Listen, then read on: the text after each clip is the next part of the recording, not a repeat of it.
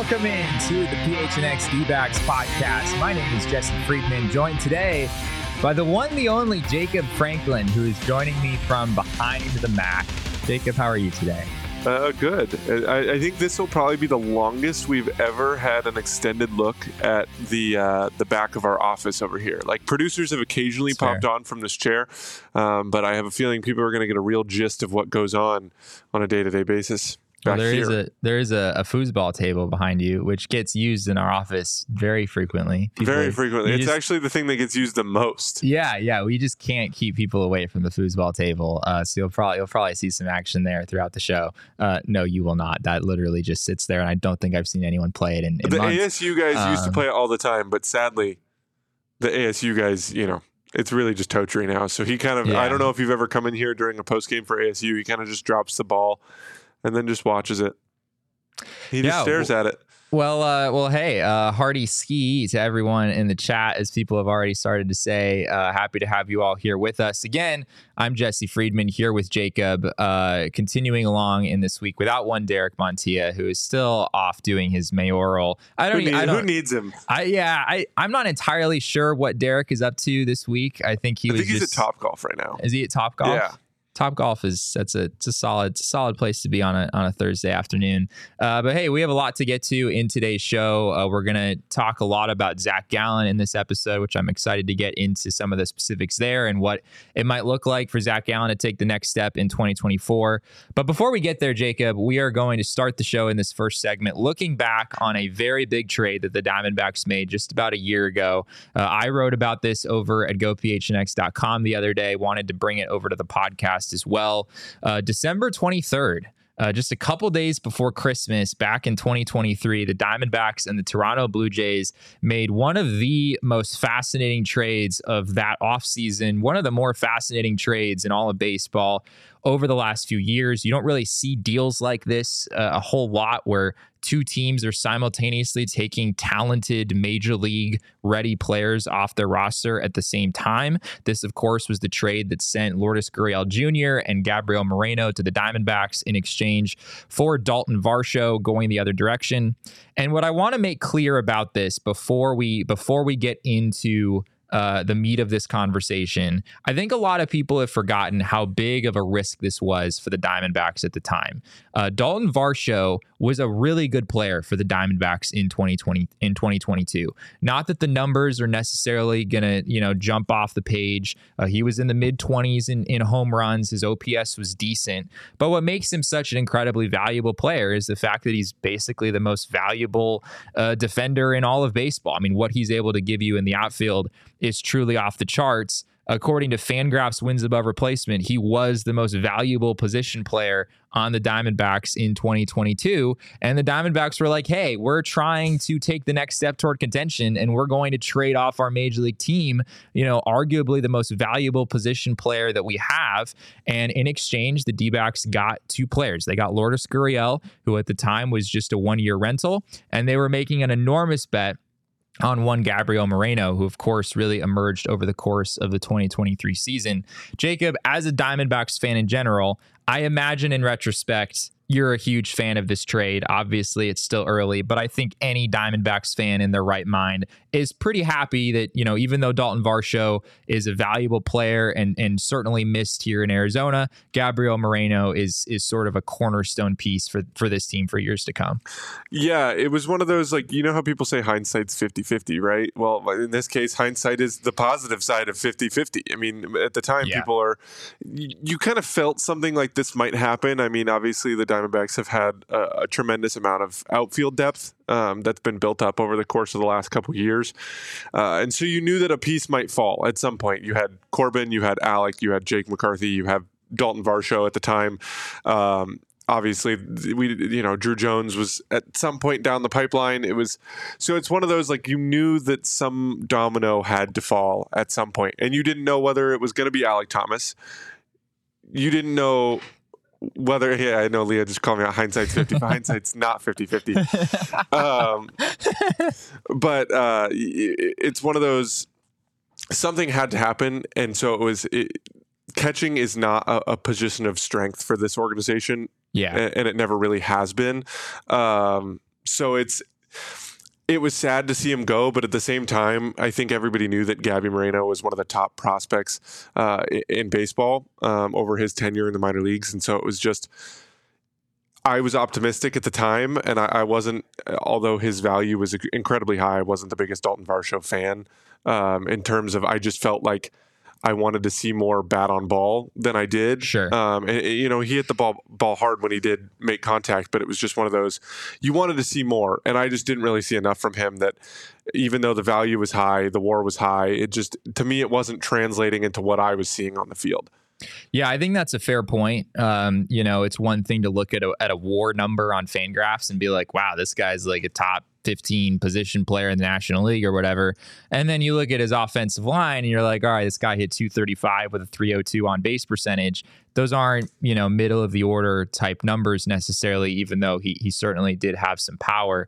And it's interesting to look back on how Blue Jays fans reacted in the moment. Obviously, Blue Jays fans are not super happy about it right now. At least that seems to be the general consensus, given the season that Moreno had and the fact that Varsho struggled quite a bit in his first season with the Blue Jays. We're going to get into that in a second. But yeah, there was this initial, if you were a Blue Jays fan, you're like, wow, we just traded a prospect of Gabriel Moreno's caliber for a guy who hit, 235. Like, these are not numbers that casual fans look at and are excited about. But again, so much value, defensively. So much value defensively that I think a lot of people overlooked. And that's why this was a really big risk for the Diamondbacks at the time. Varsho was, an emerging part of this young core, had 4 years of team control remaining at the time of the trade. Now looking back, I guess this would be a good time to look at some stats for 2023 and where each of these guys lined up. If we start with Dalton Varsho and the season that he had with the Toronto Blue Jays, not great. I just mentioned this. A 220 average, 285 on base, 389 slugging percentage. He did hit 20 home runs. There was still a showing of power there. He had 27 defensive runs saved, which I believe led all major league fielders in general, just everyone. The crazy thing is when you watch him play defensively, he doesn't, like, it's not flashy. That's fair. Yeah. Like, if you watch him, he it's not like he's going out there. He's not Kevin Kiermaier and robbing home runs and diving for baseballs and making crazy, stupid plays. Like, it's just, he does your mundane stuff incredibly well. Yeah. Yeah. And yeah, he does all of those things well, and you might not really notice the amount of value that he's bringing you. But again, even in a season like this, where the offensive numbers were relatively poor, I think it was an 85 OPS plus for Varsho in his first full season with the Blue Jays, he's still worth 3.9 wins above replacement, according to Baseball Reference, which is an utterly ridiculous number for a guy who is like a well below average hitter. If we flip over to Gabriel Moreno and the season he had with the Diamondbacks, here are his numbers: a 284 average, 337 on base, 408 slugging percentage, 7 home runs, 50 RBI, 20 defensive runs saved. Varsho and Moreno were both near the very top of the league. Varsho was at the very top, Moreno not far behind him in terms of defensive runs saved. Both tremendously valuable defensive players. According to Baseball Reference, Gabriel Moreno worth 4.3 WAR, so just a little bit higher than Varsho in 2023. And yeah, I mean, you look at Moreno's numbers, you look at Varsho's numbers in year one, it's pretty clear the Diamondbacks in year one got the better side of this trade. When I asked Mike Hazen about this a couple of months ago, he wasn't going to come out and say that this was a big win for the D-backs. He said he thought it was a win for both sides. But he also said that without it, the Diamondbacks don't go as far as they went. They not only, maybe don't make it to the World Series, but they probably don't make the playoffs in the first place. The Diamondbacks lost Carson Kelly, of course, early in the season. And then Gabriel Moreno, steps in and is basically your everyday catcher from day one. And that was enormous for the Diamondbacks to have someone who is ready and able to step into that spot. Without Gabriel Moreno, it would have been theoretically Jose Herrera probably stepping into the everyday role. The D-backs probably would have brought in another catcher in the offseason if Moreno had not come over in that trade. But the D-backs obviously would have been in a much worse position there. Yeah, it's one of those, when you think back on this last season, the streak that Lourdes went on at the beginning of the season was pretty much the key factor in how this team put together probably one of the most successful starts to a season when they were 41-25. Yeah. Are they 41-25 if Lourdes doesn't basically go otherworldly hot in May? Yeah, he was ridiculous in May. He was possibly the best player in baseball in that month. I mean, his numbers were off the chart. Yeah. He was beating the crap out of the ball, and obviously the slump that followed was probably matched, it was probably equal one of the biggest reasons that they only won 5 games in one of those months. So it's one of those, it's hard to look back on this trade and say that at any point I missed Dalton Varsho. Yeah. And I mean, it was, maybe people did miss Dalton Varsho in some ways, but the reality was the D-backs had so much depth in terms of left-handed hitting outfielders already. There was such a traffic jam. They were trading from a position of depth. The Blue Jays obviously as well were trading from a position of depth. I think the deal at the time, I think it made a lot of sense for both sides. What I wrote the night that the trade was made, this was sort of my analysis of the move that I wrote over at gophnx.com.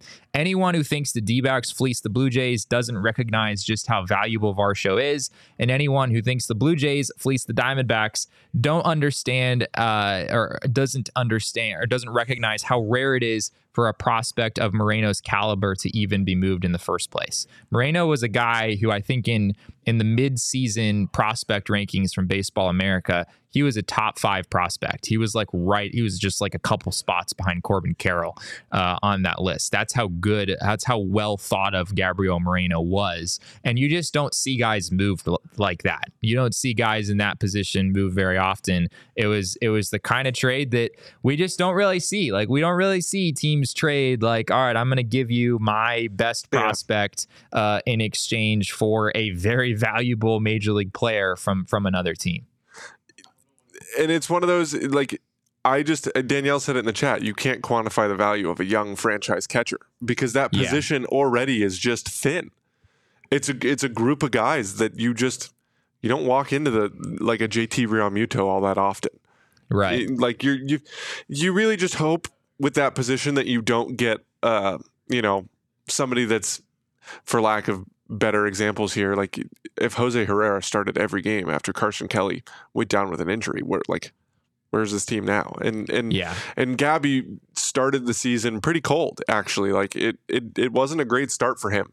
And so it was one of those, but at the same time, it was better than what you had anticipated. And it was better than what 50-60% of teams had. And now looking back on it, you have something that's probably better than what 90% of teams have behind the plate, because the value of a catcher isn't just whether you can hit. It's also like if you can throw people out, that's a weapon. If you can call a great game, that's a weapon. If you, like that, the person that sits behind the plate is so invaluable to who's on the mound, to the point where when this team signed Zach Greinke, they literally had to go out and sign Jeff Mathis just to come here and catch for him. Like, he was so particular about who he wanted to catch that the team had to go out and make a move. Like, there are pitchers that just don't mesh well with a catcher. And across the board, it looked like pretty much everybody on this staff had better numbers with Gabby Moreno behind the plate than they did with Carson Kelly. Yeah, 100%. I mean, it's also well documented that the Diamondbacks, just in games that Gabriel Moreno started, had a substantially better record than games where he didn't. I don't have the number in front of me. I think they were something like 21, 22 games over 500 in the games that Gabriel Moreno started, which would mean they were about, 15, 16 games under 500 in games that he did not start. So just an enormous difference there. And yeah, I mean, beyond the pretty solid offensive numbers we showed earlier, Moreno wins the NL Gold Glove in his first full season. He hits third in the lineup in the majority of the Diamondbacks postseason games on their way to the World Series. Not a bad season for a guy in his first run at the majors at just 23 years old. Impressive stuff all across the board for Gabriel Moreno. I do think it's important to point out now, I think that while the Diamondbacks certainly got the better end in year one, I mean, Lourdes was a huge piece for them. Moreno was a huge piece for them. Varsho had a bit of a down season overall. I still think that the Blue Jays could do totally fine in this trade in the long term. Dalton Varsho if Dalton Varsho can have an 85 OPS plus and still be like a 4-WAR player according to Baseball Reference, how much weight is there on his defense? Yeah, it kind of defies logic. But just think about like how good could Varsho be if he just got back. He did still hit 20 homers. I mean, he still had some power. But like, what could it look like if Varsho had like a 110, 115 OPS plus, which I think is totally a reasonable goal for him. Well, yeah, he's probably a 30 home run guy if he's having an offensive season. He's got a lot of pop in his bat, and he runs pretty well. I mean, he does a lot of like you guys used to say, got all the tools, right? Dalton Varsho has all the tools, and so it's one of those, like, he inherently just has value in every asset of the game, but this team had players that could fill those positions, right? Like Alek Thomas, he statistically is not a better defender than Dalton Varsho, but he plays a mean center field. Like, I don't know if I want anybody else other than Alek Thomas out in center field right now. And Corbin's got a bat, and Alek has shown signs of life in his bat. The one that you're really waiting on is Jake McCarthy. But would you have gotten the same value out of Jake McCarthy? Yeah, you're not getting Gabby Moreno and Lourdes Gurriel Jr. out of Jake McCarthy. Right. Yeah, and that's a great point. That's another thing I wanted to touch on quickly is just the D-backs traded away their most established outfielder at the time. I know, we think back to this point, and like Corbin Carroll, of course, out of this group winds up being the best player, at least as of right now. But Corbin Carroll had only played a couple months. They're really about a month in the majors. I don't think the D-backs were going to trade him anyway. They certainly viewed him as a long-term piece. We now see why. But yeah, I mean, if you had a choice between trading Varsho, trading Alek Thomas, trading Jake McCarthy, Varsho was certainly your most established player at the time. And what Mike Hazen said was, that was sort of the price we had to pay in order to get the level of impact that we wanted in return. And yeah, like you said, if you traded McCarthy, if you traded Alek Thomas, you could get something. But, Mike Hazen said it was going to be less. It was going to be less in terms of years of control, where the D-backs are maybe getting back a player that had less control, as opposed to this situation where they get back a player that has more control, or just in general, just less impact, right? You're not getting a player of Gabriel Moreno's caliber if you were to trade one of those guys. And in retrospect, McCarthy and Thomas didn't necessarily have great seasons, but this still feels like the right choice was made here. Yeah, I actually have always wondered, like, who was the one that made the final call, right? Like, was it the Blue Jays that said, all right, we'll give you, like, are they the ones that are saying we want Varsho, so here's Gabby and Lourdes, or is it Mike Hazen that's saying, like, we really want this guy? Because that's always a unique position to be in, right? It's one of those, like, who's the one that made the final call? Because is Hazen the one that was seeking the generational catcher?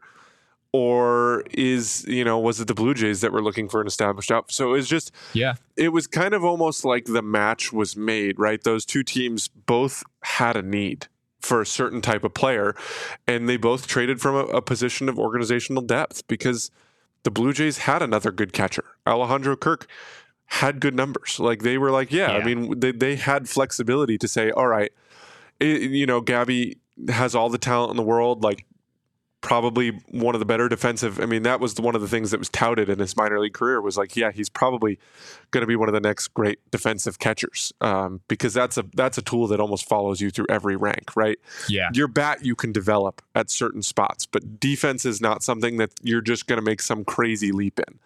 Yeah, you don't often see guys who are like, scouts are skeptical that they're going to make it as a catcher in the big leagues, and then all of a sudden they like win a Gold Glove or something. That's pure talent, really, right? Like, everybody knew Gabby had a hose. Right, everybody knew that that he was, a very solid piece behind the plate.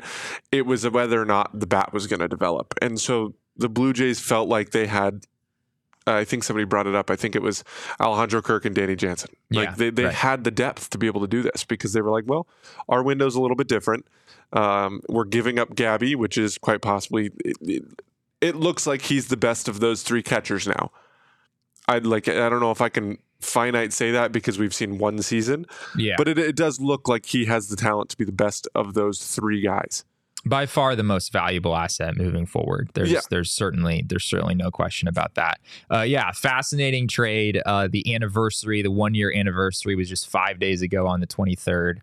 Thought it was worth visiting here on the podcast. We'll see how this thing turns out. Again, if I'm a D-backs fan, I'd be a little hesitant to chalk this up as a far and away victory at this point. You've still got 3 more years of Dalton Varsho and what he can provide the Blue Jays. You've got 5 more years of Gabby Moreno from this deal with the D-backs. I know Lourdes has been extended. That's a little bit of a separate matter now, that being a completely separate investment from the trade. But we'll see how that evolves sort of over time.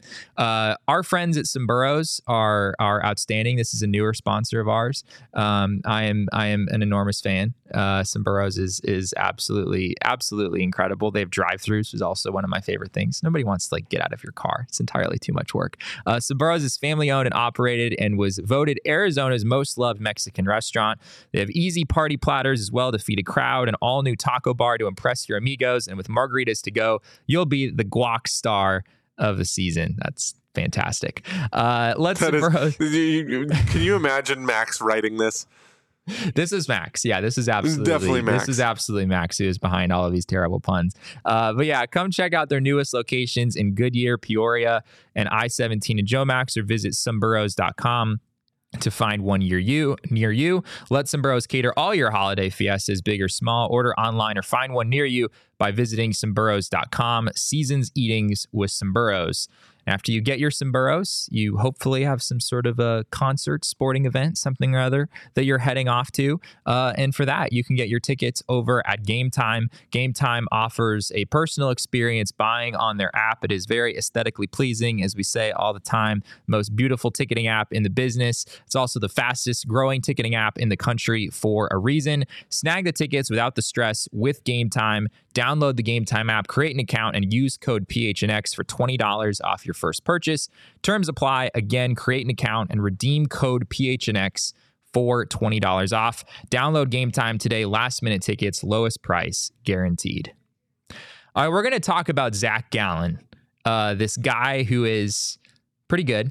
I think we can safely...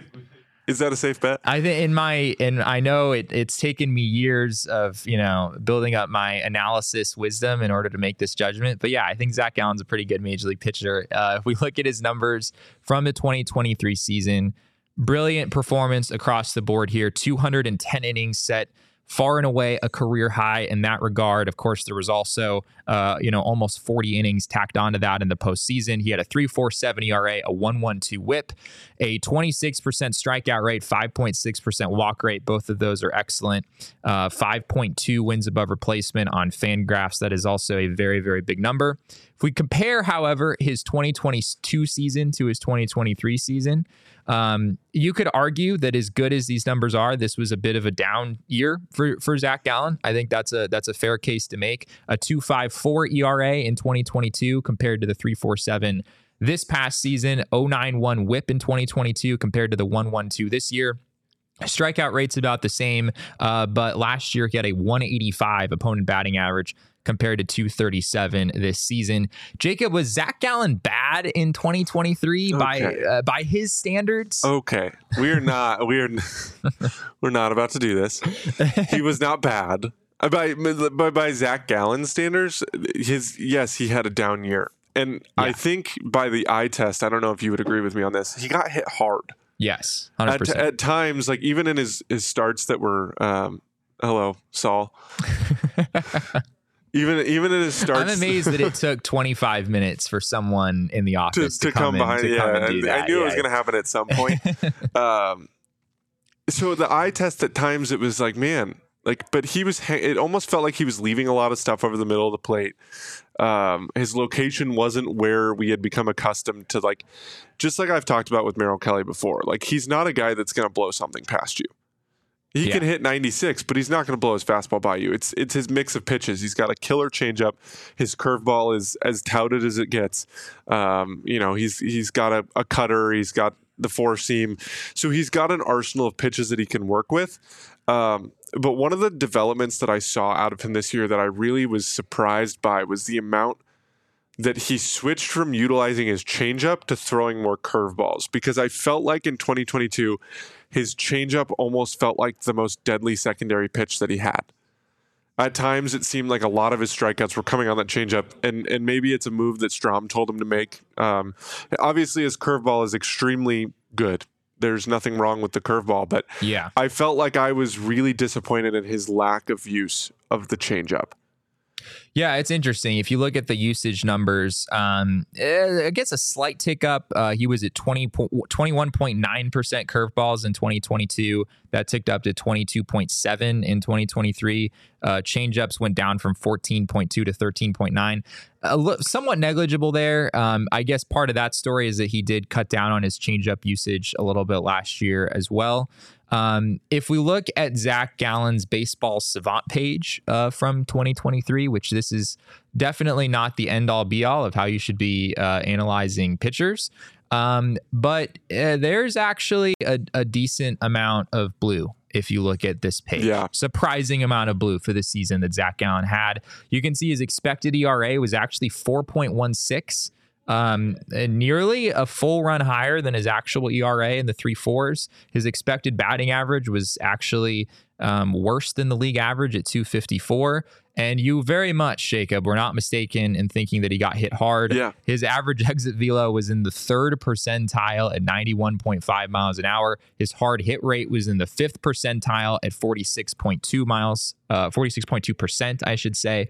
And yeah, there's still some solid numbers there elsewhere. The chase rate was above average. His whiff rate was around league average, but actually significantly better than it was in 2022. The strikeout rate, the walk rate, both of those are really excellent for a starting pitcher. He still did plenty of good things in 2023. There's no getting around that. But I think there is this very real sense that Zach Gallen, I'm hesitant to call it a down year because the man threw almost 250 innings and was the best pitcher on a team that went to the World Series. He finished 3rd in Cy Young voting. He finished 3rd in Cy Young voting. Yeah, which granted, part of that is that the crop of guys vying for that award this year was not quite on the same level that it's been in years past. But still, it was a very good season for Zach Gallen overall. But really, from the very beginning of the 2023 season, it kind of felt like good, but not quite what we're used to. It was seeing. incredibly streaky. Yeah. To say the least. I mean, he went on the really insane streak at the beginning of the year, obviously. 28 innings scoreless streak. Yes. Yeah. But then he followed it up with like 4 or 5 straight starts where he gave up 5 runs. I mean, I don't know if you remember this. We did a watch along for the game against the Pirates. Yeah, yes. And it was one of those like, oh, sweet, this is a Zach Gallen game. And then about like 2 innings into that game, we were like, oh. Weren't we kind of avoiding like Zach Gallen starts there for a while? Yeah, because I'm pretty sure that we had a streak of our watch-alongs being really, really bad games. Yeah. The moral of the story is that if Zach Gallen, whatever year Zach Gallen had, it was because of our watch-alongs, which Jacob is the one who made us do those. So you can blame him. I think the people would actually ask for more of those next year.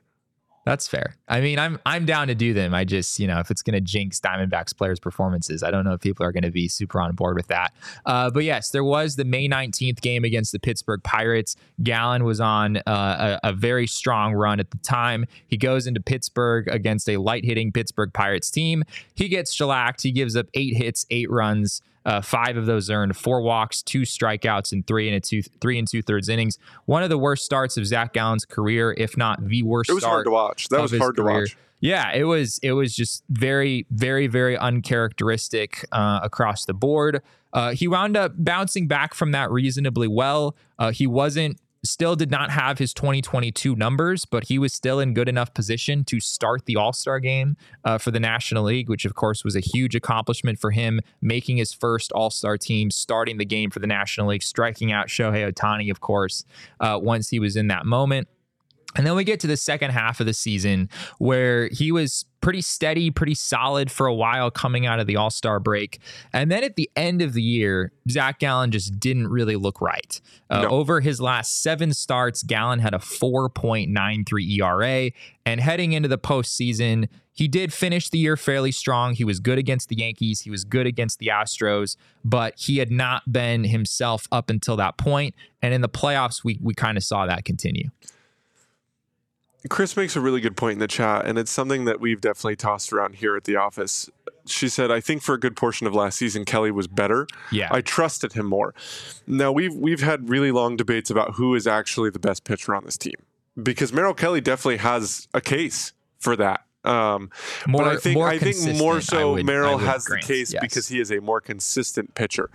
I would say if Zach is pitching the way that Zach can pitch every single game, which is what you expect from your ace, right? You watch a Blake Snell, you watch a Garrett Cole, they might have these outlier games like Zach had against Pittsburgh, but they don't follow them up with another 3 or 4 or 5 starts also giving up 5 runs. Like you know what I mean? Like an ace is somebody that can go into a game after having a 28 inning scoreless streak, give up 7 runs in 3 innings or whatever it is, and then the next game they're back at it, right? 7 innings, 1 run, 10 strikeouts. Like they're right back on track.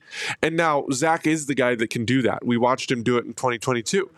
He was phenomenal in 2022 about limiting, and for him it's always about limiting hits because his walk numbers are never. Yeah, he had the best walk rate of his career this season. Correct. Yeah. So for him, it's about hits. It's about location. It's about strikeouts. It's about just not giving up hard contact. So is it an outlier? Maybe. But Merrill Kelly was certainly a more consistent pitcher. However, I would say the ceiling for Zach Gallen is higher than it is for Merrill Kelly. Yeah, because 100%. I think what we've seen from Merrill Kelly is what you're going to get from Merrill Kelly. I think Merrill Kelly is at his ceiling. Now, I'd love for Merrill Kelly to prove me wrong. I'd love for him to come in the next season and improve, have a 2.7, 2.6, whatever it's going to be. But I think the better candidate to have an insane season next year is probably Zach Gallen. Because I think the real Zach Gallen is somewhere in between 2022 and 2023. Yeah, I mean, for as much as Merrill Kelly took a step forward in 2023, and we spent like a whole show a few weeks ago talking about Merrill and how he's probably a top 20 pitcher in baseball at this point, which is really impressive. Just the way that he's developed and gotten better every year, even into his mid 30s. Zach Gallen still has the better stuff of these two pitchers. I don't think there's any question about that. And as far as the big picture question of what does it take for Zach Gallen to get over the hump and actually win a Cy Young Award. He finished 5th in 2022. Yes, he did pitch worse in 2023, but he finished 3rd because the overall field kind of a down year for pitchers, though. It was, the National League. Corbin Burns didn't quite have his prototypical season. Sandy Alcantara, after unanimously winning the award in 22, was kind of a mess this season. Eventually needed Tommy John surgery. There weren't any clear options at the top. Heck, the guy who won the award also led the league in walks, of course, which was a very bizarre situation. But yeah, as far as Gallen taking the next step and finding a way to win the Cy Young Award and really reach this ceiling that I think we all know he has, the changeup is the key for me, which you talked about earlier. When Zach Gallen came into the league in 2019, this changeup was filthy. It was. I talked to Zach about this during the season. His changeup when he came into the majors was his best pitch. No question about it. Curveball was solid. Fastball was solid. His changeup was the moneymaker. That was the pitch that made Zach Gallen elite in 2019. It made him elite again in 2020 when he got some down ballot Cy Young love there as well. And then in 2021, which was a major down year for Zach Gallen by his standards, that pitch sort of took a step back. And really since then, Zach Gallen has not found the changeup that he had in 2019 and 2020. It has been a different pitch for him. It's been a pitch that at times he's really only used to lefties. It was a big pitch for him early in 2023 during that scoreless inning streak. It looked like it might be back. That's something we talked about on this show. And then as the season wore on, it kind of sunk into the periphery of his arsenal, as you talked about earlier. And it became a useful pitch, absolutely a good pitch, but not the elite swing and miss weapon that it was when he first entered the league. There's also some interesting history here. This changeup is a pitch that Zach Gallen was sort of forced to throw in his time pitching in the Miami Marlins organization prior to the trade. This is some reporting that I did during the season. I spoke with former minor league pitching coordinator Chris Mahalik of the Miami Marlins. He is now with a different organization. I want to say the Colorado Rockies AAA pitching coach. And Chris Mahalik is the reason that Zach Gallen developed that changeup in the first place. It's a pitch that Gallen had thrown growing up. It's a pitch that he kind of always had in his arsenal. But once he got into pro ball, it was about fastballs. It was about spin and trying to generate swing and miss. And Mahalik basically told him, like, you're working too hard for this stuff. Like, if you throw this changeup, you're gonna get more soft contact early in at bats. It's really gonna enhance your arsenal. And Gallen ran with it. And in 2019 and 2020, as I said, it was a huge pitch for him. Yep. And these last few years, it just hasn't been the same. And in my mind, Jacob, kind of as you touched on earlier, that's the difference. If Zach Gallen ever finds a way to get back to that elite level changeup, combined with a really good swing and miss curveball, consistently one of the best four-seam fastballs in baseball with the ride that it has, the sky is the limit for how good he can be. He really could be the best pitcher in all of baseball if all of those things ever come together at the same time. For anybody that has watched Merrill Kelly throw his changeup that he was touting at the end of the year, that changeup that Merrill Kelly was throwing, I would almost even go out, like, just by the eye test, I would go out there and say that the one that I saw Zach Gallen throw when I worked for the team in 2019 was about 4 or 5 times better. I mean, it was a pitch that you watched it and you said, there's no way in hell anybody could hit that pitch. Yeah. Like, it was one of the better secondary pitches I had seen anybody throw at the time. Like, it was, and so you pair that with the arsenal that he has. I think what did he accidentally throw that was mixed with it? It was a cut change or something like that. Yeah, it was one of my favorite moments of the season. Vinny Pasquantino is like, what did you just throw? and conveniently, it also had part changeup in it. So it was just one of the, it's one of those things that it's like, Zach Gallen is an incredible baseball mind. Like, he's one of those guys that he's like I said, he's not going to go overpower you, but he studies meticulously. Every time you see him in the dugout, he's looking at an iPad. He's working on stuff constantly. He's kind of a stat head like Jesse. So it makes, perfect sense that those two get along talking about baseball statistics. Zach Gallen is he's a great person to talk to about baseball, especially if you're a nerd like me. Yes, sure. Exactly. That's what I'm trying to say. Jesse's a nerd, so him and Zach Gallen, they get along very well. But that changeup is such a key piece of what he's able to do, especially as a location pitcher, because if you compare that with like you said, the fastball and the curveball that he has, it might be the best pitch mix of almost anybody in baseball. The last thing I'll say before we take a quick break here is just that throughout the entire season, Zach Gallen talked about not really having the feel of his pitches. And this was true in spring training and in his first couple starts of the year when he was not throwing well. It was also true when he was right in the midst of his 28-inning scoreless streak and was striking out everyone. He still wasn't happy. I didn't have my best stuff today. Yeah, he's saying that after every start, and Torey Lovello thought it was hilarious and ridiculous, and it was kind of funny to see those guys interact. But yeah, I think there's some truth to the fact that Zach Gallen didn't have his best stuff in 2023. The movement on a lot of his pitches was very good, and yet just kind of a tick, not quite as elite as it's been flat in the past. Yeah, they were a little flat.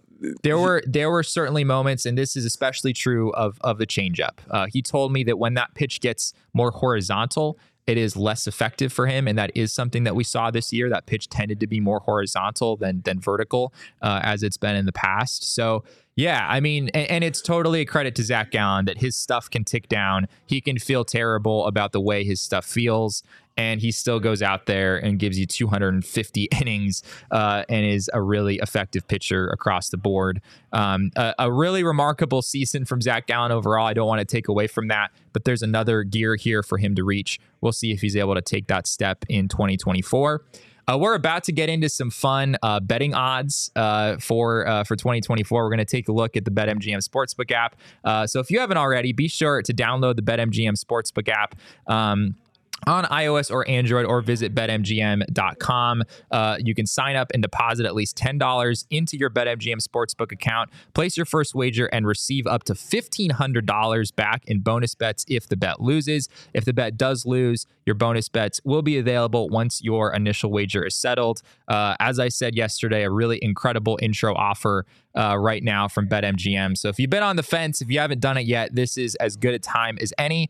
So once again, sign up for BetMGM use bonus code PHNX. Place your first BetMGM Sportsbook wager through BetMGM Sportsbook mobile application of at least $10. If that bet loses, your bonus bets will be available once your initial wager is settled. Check out the show notes for full details. And now listen to Shane talk about the disclaimer. Gambling problem? Call 1-800-GAMBLER. Colorado, D.C., Illinois, Indiana, Kansas, Louisiana, Maryland, Mississippi, New Jersey, Nevada, Ohio, Pennsylvania, Tennessee, Virginia, West Virginia, Wyoming. Call 877-8-HOPE-NY or text HOPE-NY 467-369 New York. Call 1-800-327-5050 Massachusetts. 21 plus to wager. Please gamble responsibly. Call 1-800-NEXT-STEP Arizona. 1-800-BETS-OFF Iowa. 1-800-270-7117 for confidential help Michigan. 1-800-981-0023 Puerto Rico in partnership with Kansas Crossing Casino and Hotel. Visit BetMGM.com for terms and conditions. U.S. promotional offers not available in D.C., New York, or Ontario.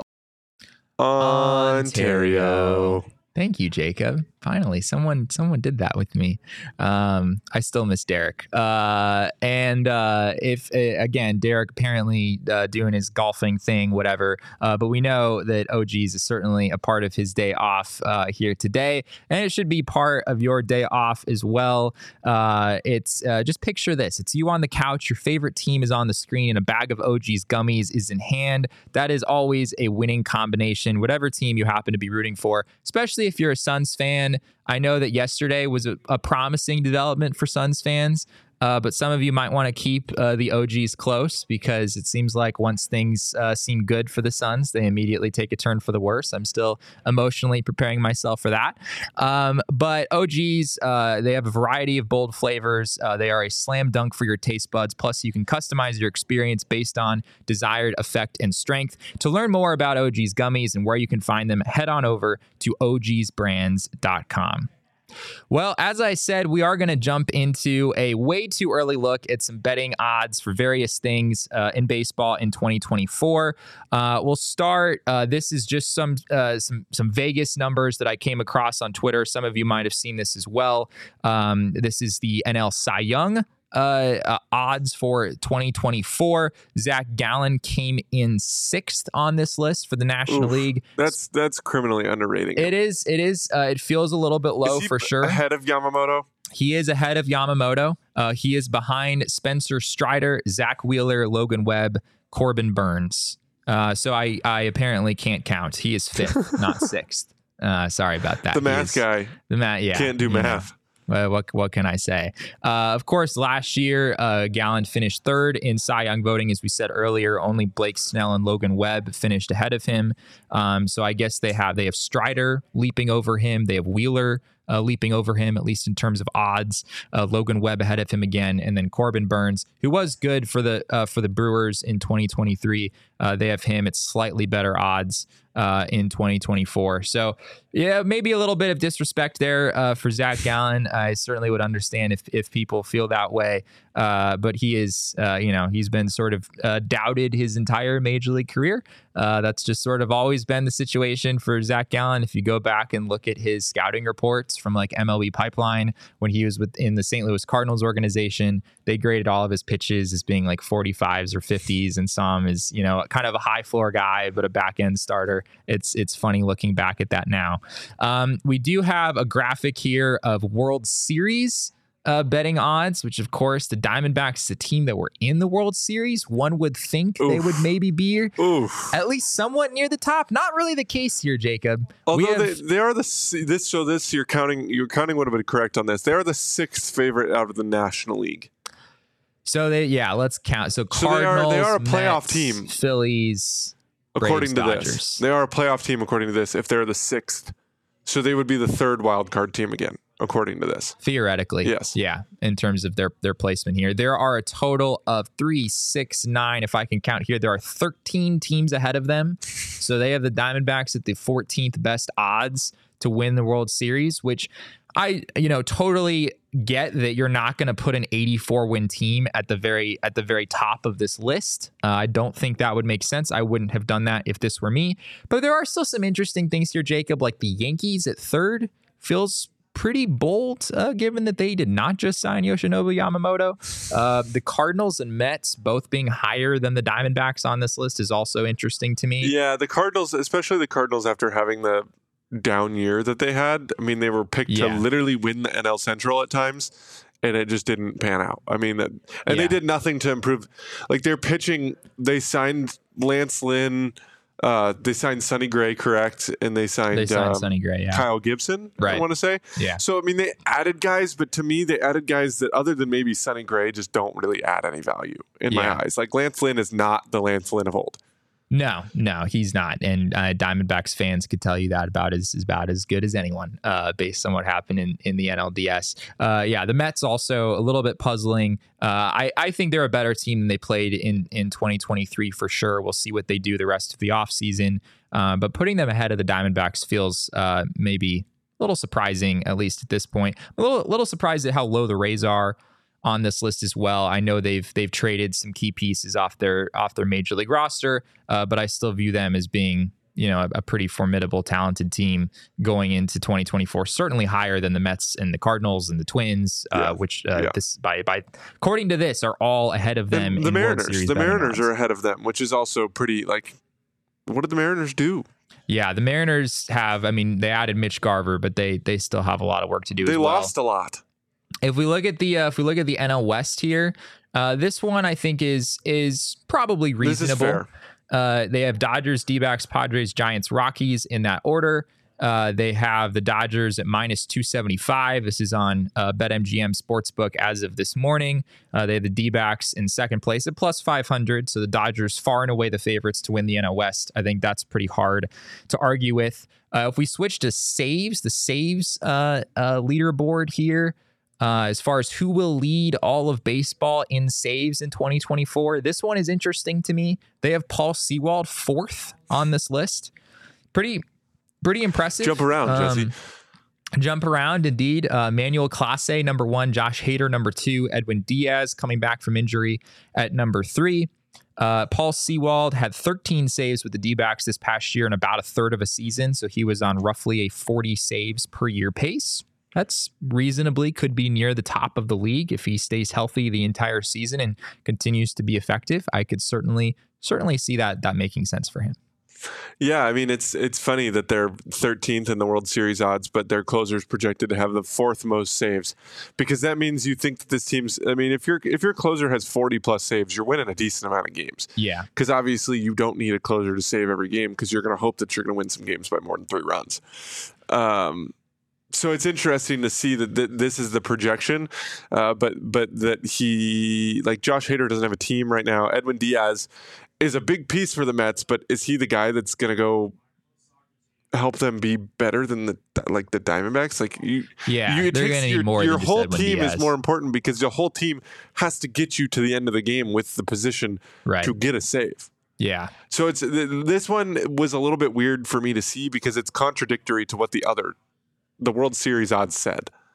Yeah, that is odd. I mean, I guess they don't necessarily. I don't know if they're thinking in those terms of like, all right, if the odds say this in one area, does it have to match up in another area? Last thing we're going to look at. This one's weirder than anything else. Yeah, this, I mean, just the way that they framed this for MVP in the National League, they have Shohei Ohtani versus the field, which is kind of a bizarre way to look at this. They have Ohtani at plus 875, so he's not favored or anything. But Ohtani is going to DH in 2024. Are we counting the revenue he drives for the sport? I don't know. To my knowledge, he's not going to pitch. To my knowledge, no designated hitter has ever won the NL or the MVP award in either league. It is extremely hard to do. Obviously, Ohtani's Ohtani, and if anyone was going to do it, you figure it might be him. But yeah, this didn't make a whole lot of sense to me either. Yeah, I mean, it's just this is just the media hype to me. Like, yeah, this is the media hype. This is crazy. I mean, this is crazy. They're not favoring Ohtani to win the award. I just think it's funny that they framed it in this way when it doesn't really make a whole lot of sense to bet on Ohtani at this point. You should. Ohtani was like the any other player was the overwhelming favorite there. Yeah. So I mean, it was minus 1,600, which is like it's basically them saying like, haha, this is the joke. But at the same time, like, bet on give Ohtani, me some legit candidates, please. Yeah. Well, we'll get, I'm sure, some more specifics on that later on. Maybe you don't want to bet on Shohei Ohtani to win the MVP, but what you do want to do is become a PHNX diehard if you have not already. If you do so, you can get access to all the writing behind the paywall over at our website. at gophnx.com. That includes writing from me, Craig Morgan covering the Coyotes, Gerald Bourguet on the Suns. A lot of fantastic content over there, both in written and video format. We're tapping more into that as time goes on as well. So be sure to become a diehard if you have not already. We also, today is Arizona Lottery Scratchers Day, Jacob. So if you want to pull yours out real quick, we love our friends over at Arizona Lottery and Scratchers, as we've talked about extensively on this show. Make an excellent gift for anyone in your life. And as I said yesterday, if there's someone that you didn't quite make the cut in your holiday shopping, someone you feel like you need to do justice to and get them a little something else, you can get them a whole lot of money with our friends over at Arizona Lottery. How are we looking over there, Jacob? I did not win, but I won the last time. So. Okay. All right. Doesn't look great for me as well. But yeah, we've had some good winners. Luck. Yeah. We've had some winners here recently. So if you haven't already, be sure to get in on Arizona Lottery Scratchers. They are a fantastic gift to give to someone really at any time of the year.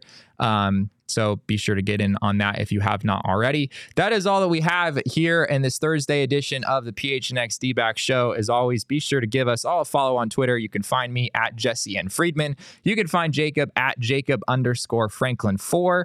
Of course, you want to follow us on Twitter at PHNX_D-Backs. That's our beat account where a lot of the fun memes and ridiculous things that Derek comes up with always show up. And of course, all roads lead to at PHNX Sports. That's on Twitter, Instagram, and Facebook. Well, once again, thank you all for being here. We really appreciate your time. And remember, kids, baseball is fun, but it's so much more fun when Zach Gallen is at the top of his game.